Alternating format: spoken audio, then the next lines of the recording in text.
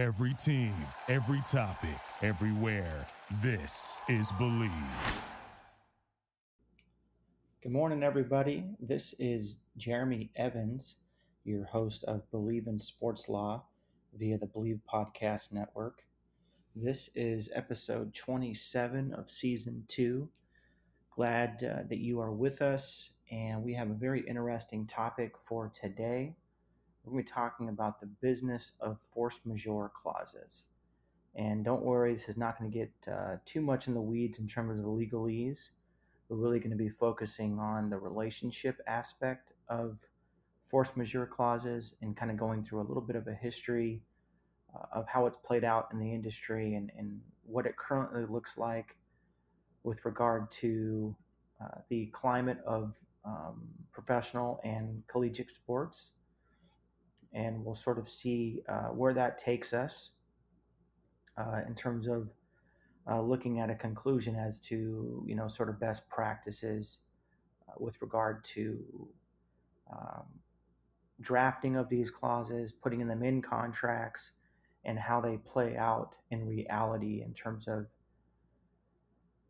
ultimately how parties are affecting their relationships and how these clauses can affect relationships. So obviously we're in the middle of a pandemic, right? COVID-19 is going on, and if you're involved in the sports business, even the entertainment business, you can see how force majeure clauses are utilized. And just for a little background, force majeure clause is essentially something that is a contractual provision that you put into an agreement that allows for the parties to be excused in that contract from either the entire contract or some certain performance or obligations because of, let's say, for example, an act of God, a government shutdown, or even a pandemic. For those folks who were lucky enough to put um, a pandemic into a force majeure clause, or are being allowed to be excused from a certain agreement because of a force majeure clause or a certain circumstance. Now, obviously, during difficult times, people and businesses look for ways to cut costs and save money. Now, last week we talked about how some businesses, particularly in the sports industry, are looking at different spaces to increase advertising opportunities. And then in that article we talked about, and in our podcast we talked about the idea of sort of physical space, where you're talking about the stands being empty because fans won't necessarily be allowed for certain sports, and that also the digital space, when you're talking about you're going to have increased exposure online because more people will be watching online versus the in-person folks. At least that's the thought, and that seems to be the case when you're looking at viewership numbers for sports in the current climate. And then the last thing we talked about was on uniforms there. So obviously there's multiple ways to go about uh, sort of increasing business and keeping business steady during a pandemic, or at least not losing business to a significant effect. Now, that all being said, I think the lessons of the past teach us that business relationships should be cherished and long term. But during a pandemic and during any sort of slowdown of the economy, regardless of sort of the reasoning or what's going on in the world, the reality of it is, in terms of throughout history, the reality of it is that there's a tendency to move to short-term expediency when you're talking about deal making and contracts that have been done. And so it raises the question: is what is a business supposed to do to survive? What's the right thing to do when you're talking about losing profit? And obviously the point of the company is to survive, right? Keep its employees and keep things going, and to do so at a profit. Otherwise, a business can't sustain itself. Now, of course, sometimes when a deal is brokered, the economic circumstances change, and it forces a business to make tough decisions. Now, decisions that could effectively lead to arbitration, litigation, business disputes, and disruption, depending on the parties and what their agreement is, and what ultimately parties are comfortable with doing. Now, in California, there is this idea in sort of a legal term where you're talking about frustration of purpose and impossibility. And those can be justification for being excused from obligations in a contract. Now, frustration of purpose and impossibility in other states are considered two separate terms, but in California, where I'm licensed to practice law and where there's at least 10 professional sports franchises here in Los Angeles, at least between the two hockey teams, two baseball teams, two basketball teams, two football teams, and two hockey teams. I think I said hockey already. Two MLS teams, and of course you've got San Francisco-based teams, you got San Diego-based teams, and when I say LA-based, I'm also including in there the Anaheim Angels and the um, and obviously the Anaheim Ducks. So, but that all being said, obviously California is a big place for this and a big place for sports business. So, in the context of California, frustration of purpose and impossibility essentially mean that the terms of the agreement cannot be played out because of some circumstance, right? Some economic thing is causing the parties to be, or a party to be unable to perform. And then, so that's just sort of keep that in mind. And that's generally something that's allowed in California contract law. Now, a force majeure clause is something that's specifically mentioned in a contract. We talked about what that is a little bit earlier on in this show, but it describes a circumstance where a party or parties can be excused from a contract performance or obligation because of an act of God, government shutdown, or even a pandemic. Now, of course, in the current circumstance, where you have businesses finding it very difficult, if not impossible, to obtain pandemic insurance during a pandemic, which in some sense makes sense. Insurance company probably wouldn't make that bet, right? Especially with this idea of sort of second waves coming in the fall. And in some sense, California has kind of hit another second wave when you're talking about closures and government orders by the mayor of Los Angeles and also by the governor of the state of California. Now, there is some history here with regard to companies looking for ways to renegotiate deals and look for ways to get out. And of course, this happens in free agency and during existing contracts for players all the time, right? You have a player who essentially has outperformed his contract if you're talking about value, and so they'll usually sit out from camp or whatever it might be in anticipation and hope of a better deal. But where we are now is that we have obviously teams coming back online in terms of, I guess literally and figuratively when I say that, when you're talking about live sports being broadcasted but not having fans in person. But ultimately, we have live sports coming back into play. And in the midst of all that, we have Under Armour, which is a great company, by the way, and I love their product, and it's a very innovative company. They've also had an interesting history too, and currently they're trying to either get out of or renegotiate marketing and apparel deals with UCLA and Cal. And we also have Learfield IMG, which recently, within the last few years, 5 years or so, they combined as a company. They were two separate companies. They actually had to seek government approval for that because they didn't want to be considered as a monopoly.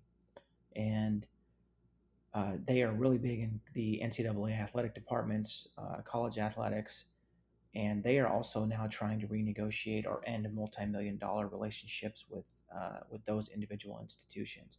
So there is a lot of this going on. There's a lot of this going on in entertainment as well. So needless to say, sports business is in a tough spot, and I think everybody knows that.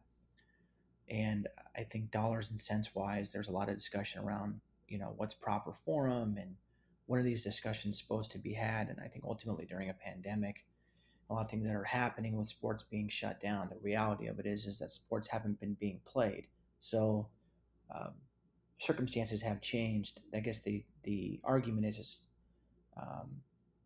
how much have they changed, and will the delay and the eventual restart help to sort of cure some of those downfalls, if you will? So that's where we are. There's some great articles out there that talk about Under Armour. USA Today ran an article. ESPN also ran an article. There are some great stories out there if you want to check out some of the situations going on with Under Armour and Learfield IMG. Now, of course, as we mentioned, there's some hope here with professional sports returning. The National Women's Soccer League is coming back, Major League Baseball, Major League Soccer, the National Basketball Association, tennis and golf have already had tournaments. Obviously, marketing value is going to be pushing upwards again. And of course, the Under Armour has history here with regard to sports, particularly with Major League Baseball and Nike. If you guys recall, Under Armour was supposed to be the uniform for Major League Baseball beginning in 2020, and they ultimately backed out of the deal. I don't know what the details on that were. Ultimately, would have been kind of cool to be a fly on a wall there to see what went down, but ultimately Nike came in and they are now going to be the official uniform for Major League Baseball, and they're also going to have their little patch or whatever it is on their, I think it's upper left or right hand side of the uniforms.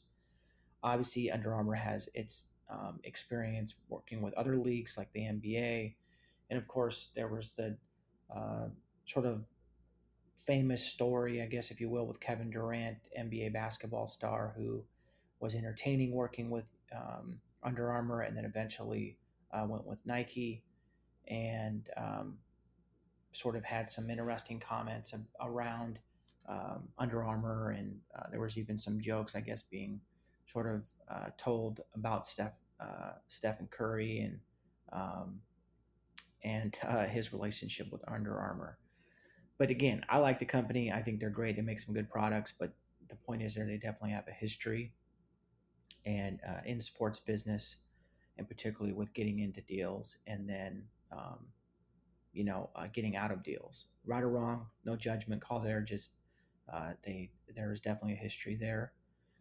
And of course, when you're looking at it from the current context, Under Armour's losses are specifically related, at least for 2019 or 2020 rather, related to March Madness, the canceling of the men's basketball and women's basketball tournaments, and then of course, college football has not started yet.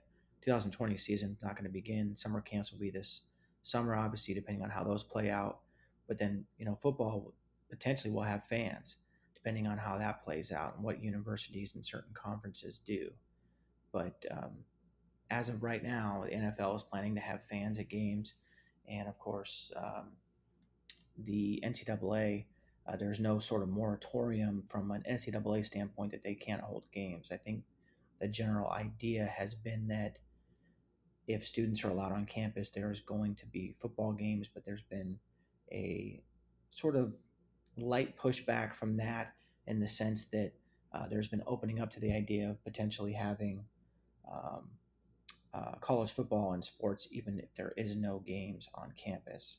And I think the idea is try to get life back to normal in some sense. In particular, if there's no fans at games and students are going online to class, I think things might become easier there. But we'll see how that plays out. Now, of course, there's two really important things I want to mention here with regard to, um, you know, business relationships, sponsorship relationships, brand partnerships. First, brand partnerships and marketing deals are all about relationships. The parties have to want to work together. The parties are not happy with each other. This is not going to be a positive situation. And ultimately, if Under Armour wants to get out, I think UCLA and Cal would do well by finding other partners um, that really believe in the product and want to push it. And that goes for Learfield IMG's products too, and the schools that they're working with. I think they have like 54 of the 65 Power Five conference schools, which is obviously the Big Ten, Big 12, SEC, ACC, and Pac 12.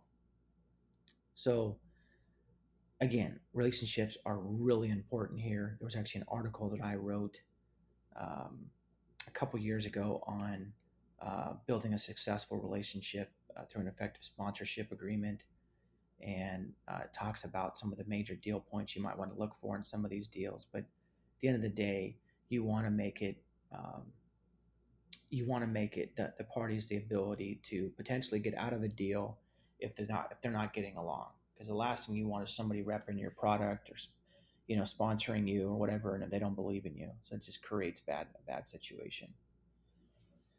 So we'll see how that plays out with regard to relationships and that sort of thing. The second thing is there needs to be room for understanding and negotiation where appropriate, meaning that if the parties are having difficulty living up to their expectations, they should have a dispute resolution or negotiation process built in to navigate those circumstances. Now, that being said, there should also be enough teeth in the agreement to force the parties to perform even when things get uncomfortable. A lot of times, business owners and business leaders, when the going gets tough, like to cry wolf. But at the end of the day, like, you've signed a contract, you come to terms and agreement, you need to live up to it, barring frustration of purpose, impossibility of force majeure, which we've talked about. But of course, it's not just a legality thing or a legal thing here. The issue is, when should these things be implemented? How should they be implemented? And what's the best for all parties involved? So, again, I think the 2 points there were relationships and ultimately building in understanding and negotiation and dispute resolution processes. So, really, in conclusion, where sort of during a pandemic, everything seems to be about force majeure and changed circumstances, eventually the economy is going to come back, right? You're going to see a rise in sports, especially as live sports return and fans can return to games. But ultimately, you're still going to have the digital aspect, which is potentially even stronger now, with no fans going to be at games for the most part. And, ultimately, the contracting parties need to find a good place to weather the storm and to find a place between survival success and good relationships.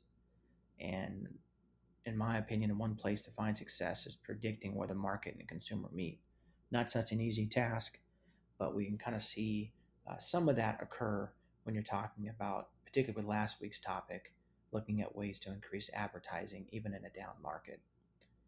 So folks, that was this week's show. Hope that you've enjoyed it. Hope that you're doing well. Hope that you had a wonderful July 4th weekend. Hope you have a great day. And again, thank you so much for listening. It's always an honor and a pleasure to spend time with you. Again, I'm your host, Jeremy Evans. This is Believe in Sports Law via the Believe Podcast Network. Thank you. Thank you for listening to Believe. You can show support to your host by subscribing to the show and giving us a 5-star rating on your preferred platform. Check us out at Believe.com and search for BLEAV on YouTube.